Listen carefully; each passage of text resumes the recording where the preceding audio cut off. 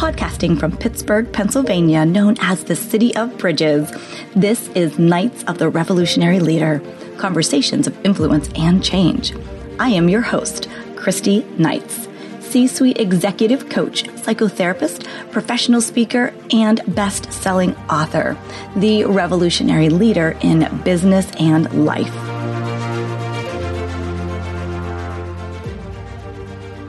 Thank you for joining us. I am so grateful for you and your willingness to share time and space. Today, I am joined by a hero, a person who has lived through difficulties in life, then rose to a place of joy and service to others. In true hero form, our guest will share her story authentically so others may know they are not alone. I am so excited for you to meet my dear friend, Robin. Robin Baldwin is an alpha female. We know we love those alpha females who help women find work-life harmony. Robin is a full-time marketing manager, a fitness lifestyle blogger at robinbaldwin.com, a Kobo best-selling author, host of the Alpha Female podcast, and a passionate essential oil educator. She loves weightlifting, running, obstacle course races, yoga, and making seasonal bucket lists. After being diagnosed with MS in 2014 and starting out on a new health journey, she's transitioned from being an MS warrior battling an autoimmune disease to an MS thriver and living well with the health sidekick. Today, I introduce to you Robin. Welcome, Robin. How are you today? I'm so good. Thank you so much for having me on your show. Absolutely. I am just so blown away by your work and what you have done. I have been looking into the website and looking into just your journey. And, you know, it's incredible to just see where you've been. So can you share with our audience a little bit about your journey? For sure. So I kind of have it like named in different buckets, but I kind of share that I started out on a fitness journey way back in 2009 when I was starting my blog. And that's when I was learning how to take care of myself a little bit, how to have a fitness routine, movement routine. And the goal at the time was to simply get up on stage and actually compete in fitness competitions. And I also wanted to land a cover of a magazine. So I was very, very vain focused. And after a few years of competing and realizing that it was such a subjective sport and it was really, really hard on my self-love and how I viewed myself, I actually discovered obstacle course racing. So when I transitioned into a strength journey and actually figuring out that I was an athlete, at the same time, I was also discovering how to be a lot healthier because the fitness competition world is actually not very healthy.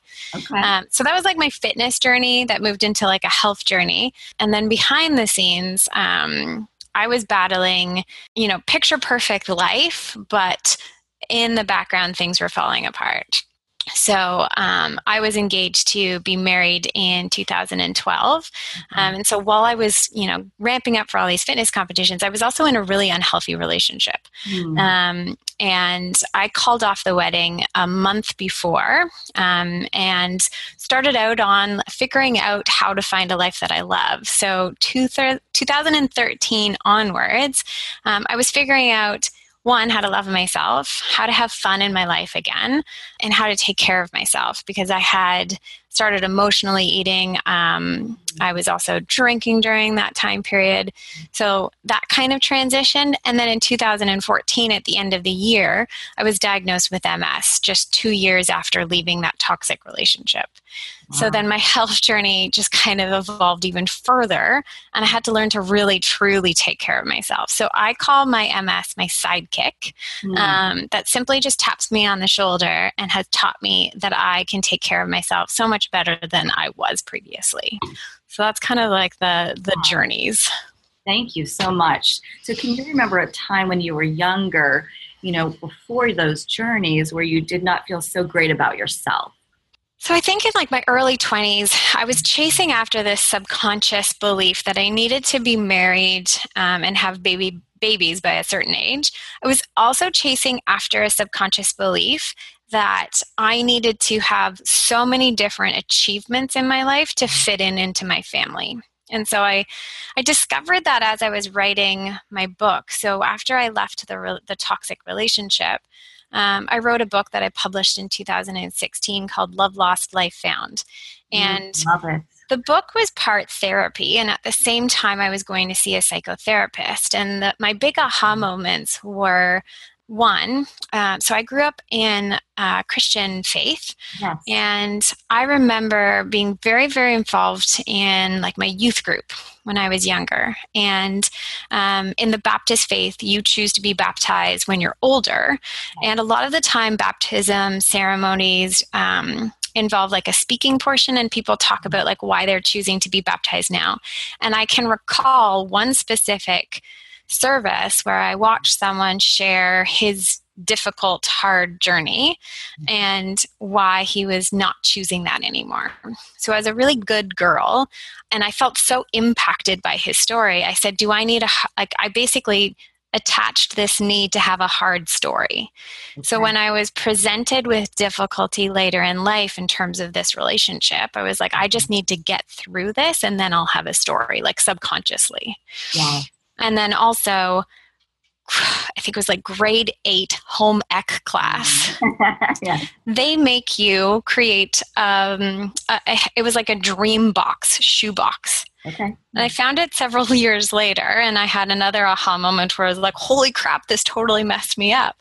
They just simply want you to start like thinking about where your life is going to go.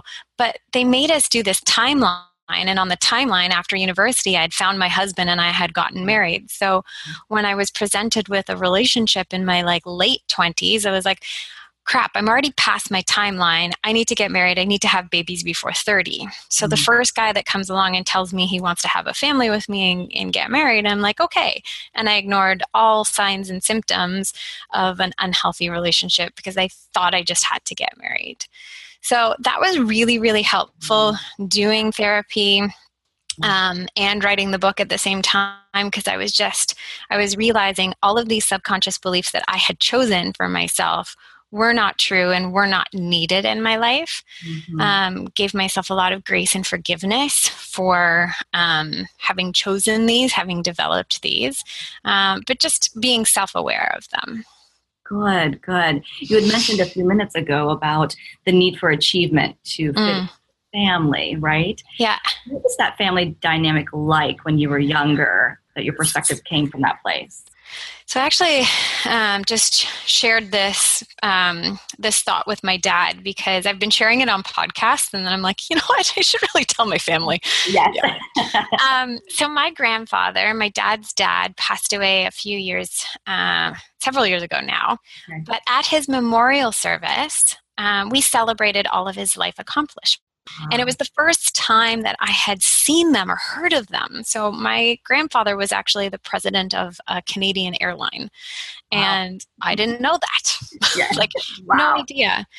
He was also very instrumental in establishing all of the airports in Canada. And there's pictures of him in the Privy Office, which is a division of our government. So it's just like, oh, wow, my grandfather was quite high up there.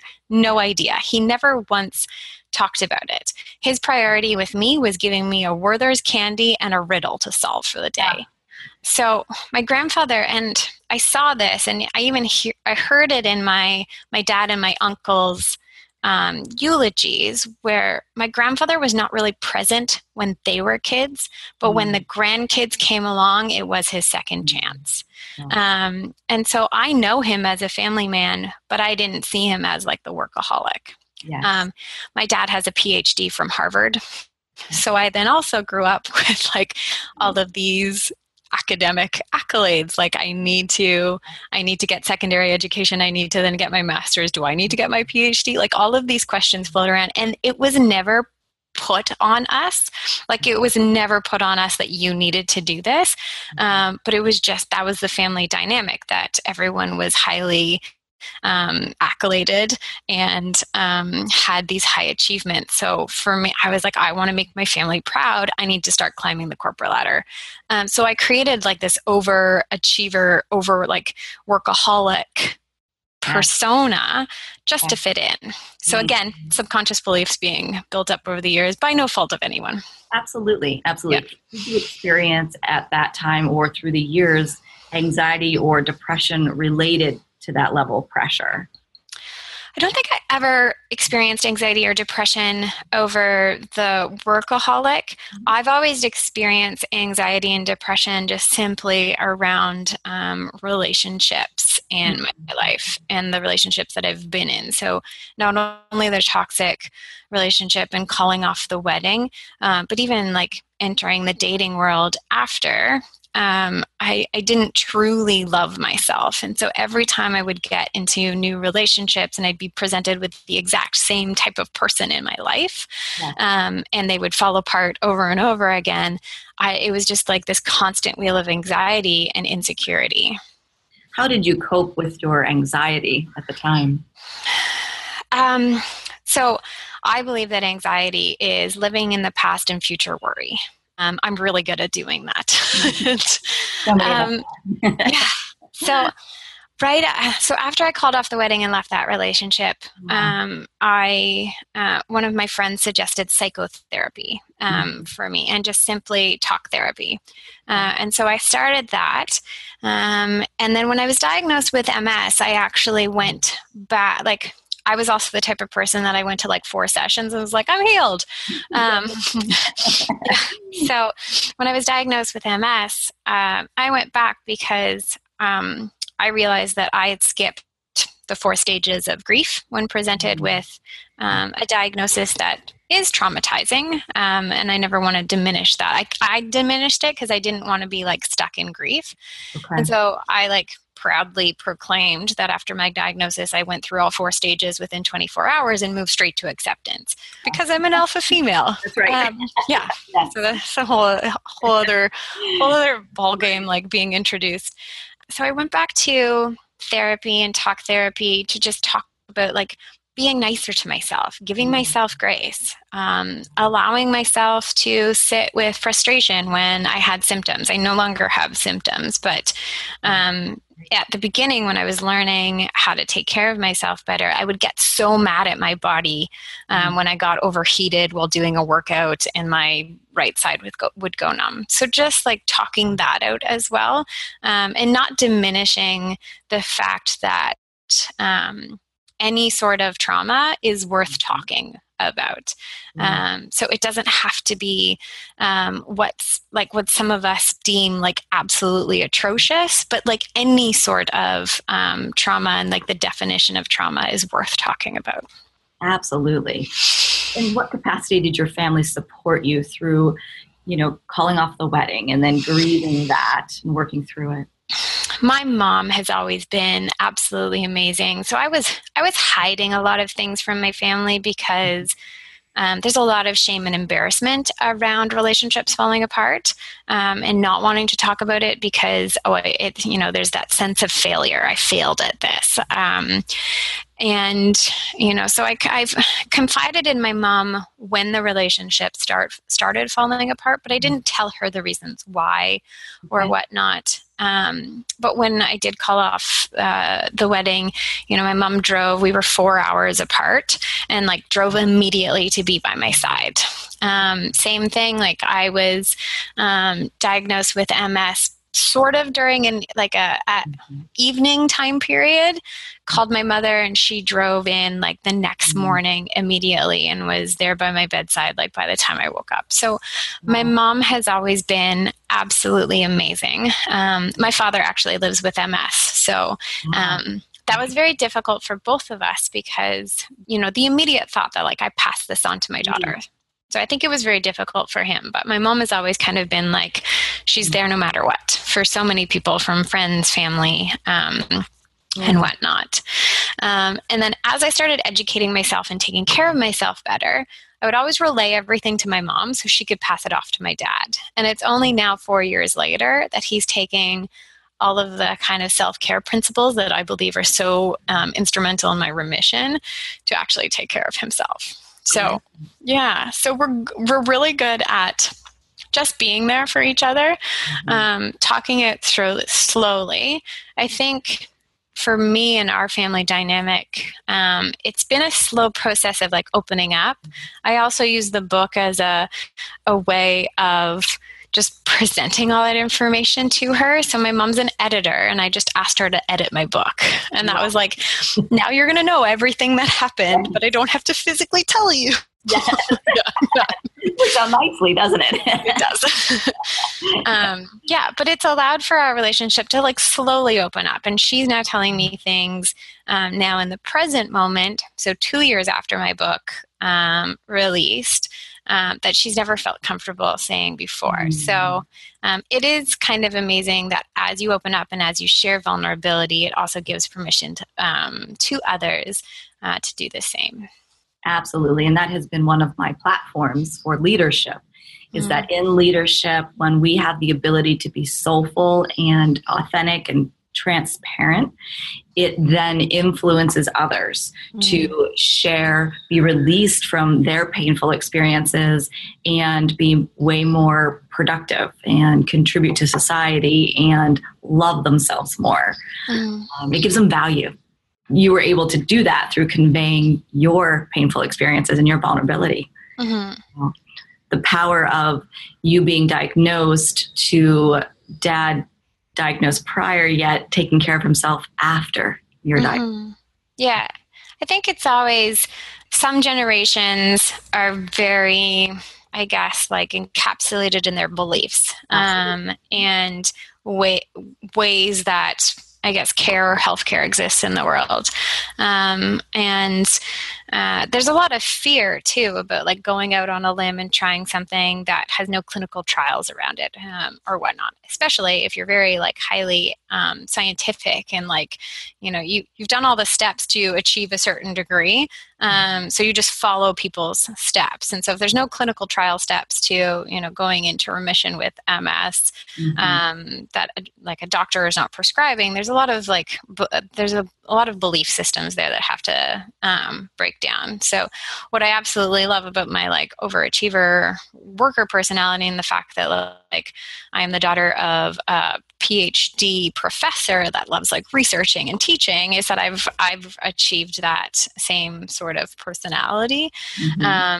And so I attacked my MS diagnosis the same way that I would attack like researching a test and studying for a test. Let me get all the different information pieces, and then like let me be my own science experiment. Let me try this out, see how this works. How does this make me feel?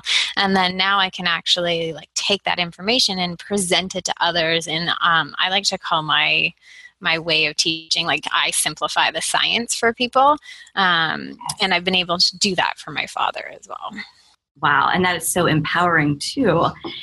Talk to us about your journey to write the book. What led you to be that vulnerable? When, like, as everything was falling apart, I was like Google searching things like how to call off a wedding, how to cancel a wedding, how to heal after calling off a wedding, and I couldn't find anything. I couldn't find one person that that had shared their story.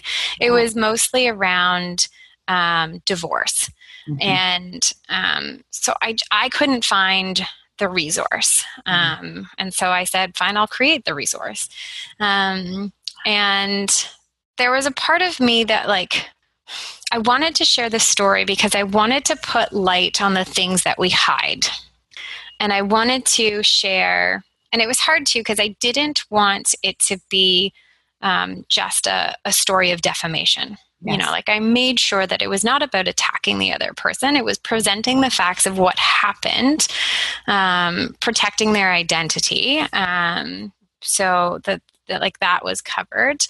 But I wanted to present what happened because it happened, and I ignored red flags, warning signs that I shouldn't have. And so I wanted to present it in a public way so that one person, if they read it and was like, crap, I'm ignoring that myself in my relationship, that's not okay. And giving people the permission to say, like, that's not okay. Because if I, a strong female, someone, I believe I'm highly intelligent and intellectual, but if I could ignore something, I know somebody else is doing the same thing. So I wanted to give permission to someone else to stand up for themselves and remove themselves from a relationship that wasn't serving them properly. That part of the book is only like 1 or 2 chapters. Okay. And then there's like 8 chapters on the 8 things that I did to find a life that I love. From reading self-development books, to using quotes on Pinterest, to creating seasonal bucket lists, to actually like figure out how to be single again, how to date your friends, or like what do you want to do when you actually start dating again, and then like sharing your truths, when to share your truths with other people, and then learning how to trust your gut, because I obviously didn't in the early stages, and it was like a practice of like when I went out on a date, something didn't feel right in my stomach, why? And just learning how to recognize that. So the majority of the book is just sharing how I found a life that I love, and that was really the main purpose, was helping somebody else heal after a broken heart. Yeah, just extraordinary, because you're right. The literature is just not out there. And, as a psychotherapist, my platform is suicidal prevention, right? Suicide prevention and awareness. And so many times those who are survivors that I speak with, and, my book is about survivors, one of the main reasons they came to that place in their life was a broken relationship. Because they felt so rejected, so abandoned. Even adolescents, when we talk with adolescents and their anxiety, depression, suicidal thoughts, most often they are around rejection and abandonment due to a romantic relationship. And I have kind of like 2 perspectives on this. I never was in such a depression that I ever considered it, but I was in a relationship with someone who was suicidal. I was present for an attempt. Wow. And that's when I found out that there were several attempts before we had ever started our relationship. And it was always kind of shoved away. In my ex-fiance's culture, you didn't get depressed. You didn't deal with it. Right. And there was a huge stigma around getting help. And so I was in a relationship with someone that I was trying to help, but this person didn't want the help. Yeah. And so I took a lot of responsibility onto my shoulders. And that was really hard for me, because I believe in the sanctity of marriage. I believe in for better or for worse. And this was for worse. And I would walk on eggshells so that I never kind of set this individual, like, quote unquote, off. Yeah.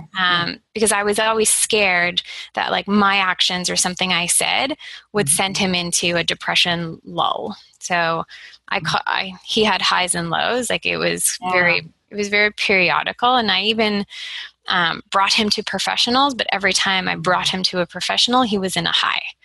And so I was really, really, really frustrated, because I had never encountered this before. I didn't know what to do. I didn't know who to go to for support. I didn't know who to talk to.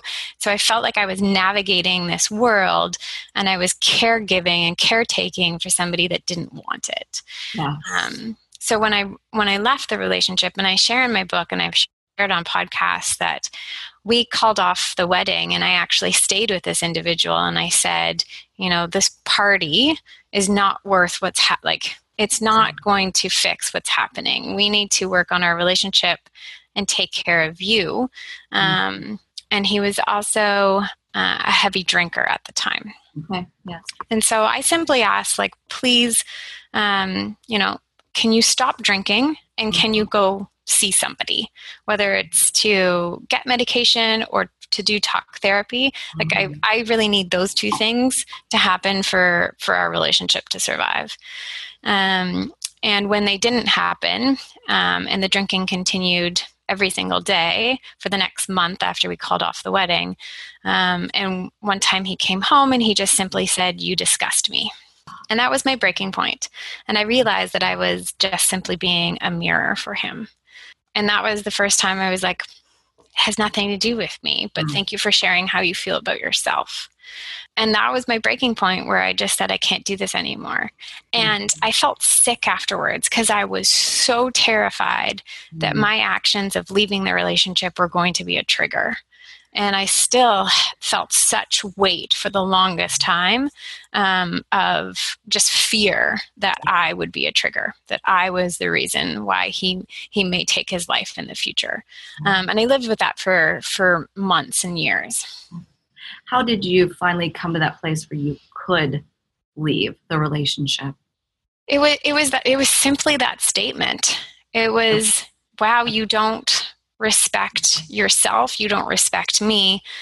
You know, he was drinking every single day after I asked him to stop, and he hadn't gone to see anyone. So I realized that, like, I was never going to be able to make a difference in this person's life because they didn't care to take care of themselves. Right. And I realized that although I believe in for better or for worse, you have to meet somebody halfway or 1/4 of the way. And when there was zero, I realized that I was just simply like dragging the relationship along. Yes. So talk about the ways that you took care of yourself to heal after leaving that relationship so that you could have a healthy relationship now. I started first with like physical health because I had been emotionally eating throughout that time period. And I was also emotionally drinking too. And so I cut out all alcohol because it was a huge trigger for me having seen him incessantly drink at the end of our relationship. And just got back to like my fitness competitor ways. So I knew how to meal prep. I knew how to go to the gym, and I just simply brought those back into my life. So like for the first month, I was just like, I'm going to work out once this week, and then twice the next week, and then 3 times the next week.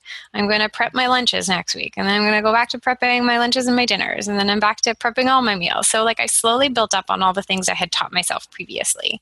And then I read The Happiness Project pretty much right away. Yep. And that was so instrumental in me just like grouping my months into themes and working on something different each month. I wrote out my 12 commandments of how I wanted to show up in the world. And I started creating these seasonal bucket lists. So my first summer, I was like, I don't know what like having a summer is like, because whenever my ex was in depression, we never left the house. So I created like super simple bucket lists. I think my first one was so easy. It was like go on a picnic, go play golf, go on a road trip, and have a barbecue. And then they just kept building. So like the next summer, it was all about like pushing myself out of my comfort zone and trying things for the first time. And then putting things on my list that I hadn't done in a while. So it was like bungee jumping, extreme adrenaline sport. And then it was like playing golf with my friends. So I had like a mix of items. And now after like doing all these adrenaline junkie ones, I'm actually going back to like super simple ones. And this was after I did a talk at a local school for teenage moms, and one of the ladies asked me like, your bucket lists are really expensive. And I had full like privilege shame. I was like, wow, they totally are, because every single one of those things cost quite a lot of money to accomplish. Yes. And so we went back and we sat and we like actually chatted about how to make like a really cheap bucket list, like going to the park and sitting in the grass. And so like a lot of my bucket list items now are just going back to like simple moments, creating just those like happy moments in your life that don't cost a lot of money. So that's the evolution of the bucket list. Going back to therapy was something that, or going to therapy was one of the first things. And then when I was diagnosed, going back to therapy. The other thing was speaking my truth. So I had to stumble and learn throughout the course of like my first year being single, that on your second date, verbal diarrheaing all over a person and telling them that you were engaged to be married is not appropriate on a second date. I had to learn that like I was challenging people to like help me unpack my baggage, and had to really be like cognizant of like, oh, this is what I'm doing. I'm just like trying to get somebody to be like, oh, I can hold your hand through this, or like, what? No, what? Like that's crazy. Like you need to deal with that on your own. So I had to like stumble, and like I was a hot mess when I started dating again, in hindsight. But I had to learn that I was a hot mess, and that like I needed to like pull back and actually learn to love myself again, instead of just like running and seeking and trying to find the next guy that would be with me. I had to be okay with being with myself. Yes. We see that pattern repeat itself time and again for people who do not do that work. Heal, then, they find themselves in that same place again. So, talk to me about how you use essential oil as an educator. How are you using it in health and wellness? So I brought it into my life when I was diagnosed with MS because I realized that I wasn't dealing with stress properly and I wasn't sleeping properly. So after leaving during the relationship, I had a ton of insomnia and I wasn't sleeping properly because my ex was cheating on me at the time. So those were the signs, like the warning signs I ignored. We lived together, but he wouldn't come home until 4 a.m. after going out with his friends. So there was those things. And so I would wake up at like 2 a.m. and just like panic attack mode. And after the relationship ended, I still had that anxiety. My body was still programmed to wake up every single night and worry. Okay. And so I had to learn how to sleep better. I had to learn how to take care of myself. And so I was using essential oils simply to signal to my body it's time to rest, it's time to de-stress. So I would put lavender in an Epsom salt bath. And then I started learning about anti-inflammatory properties and just different practices to reduce inflammation in my body, which was important for MS. So I would use like lavender and frankincense in my bath. And that was how I simply like brought them into my life. And then because I love researching and all of that, I would start researching all the different ways that essential oils are useful in your life. So I'd use them from taking the supplements by the company that I'm with to fix some of my nutrient deficiencies. And then I would use them to help recover after a hard workout or to cool down because when I overheat, I get symptoms. So, I'm putting peppermint on the back of my neck to help cool down. And then I was using them to de-stress and sleep better. And then I started using them to actually reduce the toxic load on my body. So switching out my cleaning products for do-it-yourself cleansers. So I call it the building blocks of health. I just slowly started, and it's the same way like the building blocks of healing a heart. You start slow and then you build upon it.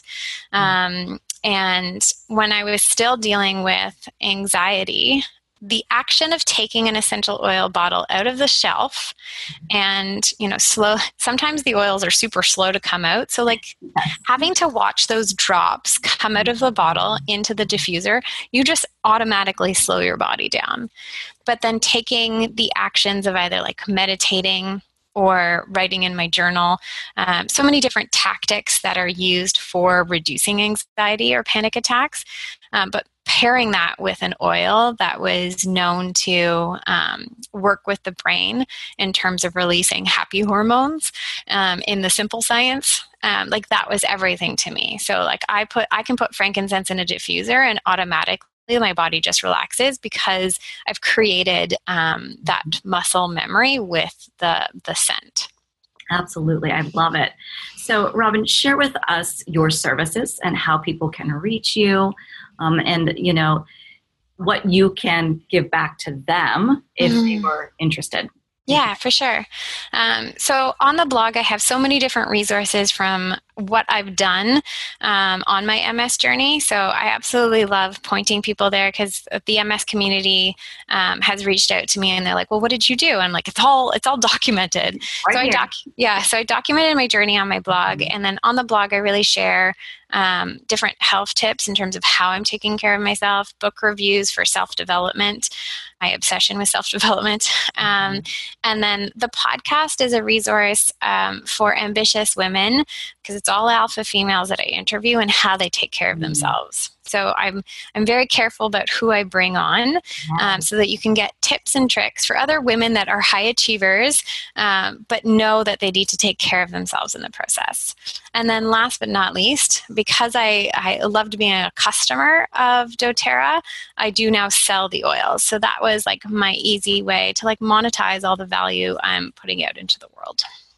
Absolutely. So before we go, share with me how you developed the alpha female persona and how you adopted that term and using it, because I love it. So I was called an alpha female when I started my blog because I was working full-time and going to the gym twice a day. Absolutely. I named my blog that and didn't think anything of it. And actually, when I was diagnosed with MS and started sharing how I was taking care of myself from a holistic perspective, a hate thread started online all around me. And I, of course, found it and decided to read every single page. There was like 10 pages long of this forum of people just bashing the way that I had chosen not to take drugs to take care of myself. Yeah.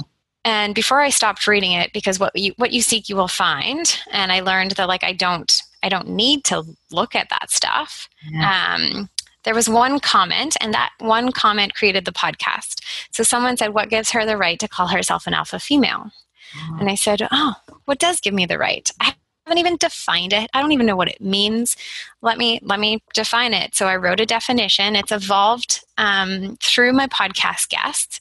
And I read it out at the beginning of every single podcast. It's on my website, robinbaldwin.com. And you can find it at /podcast.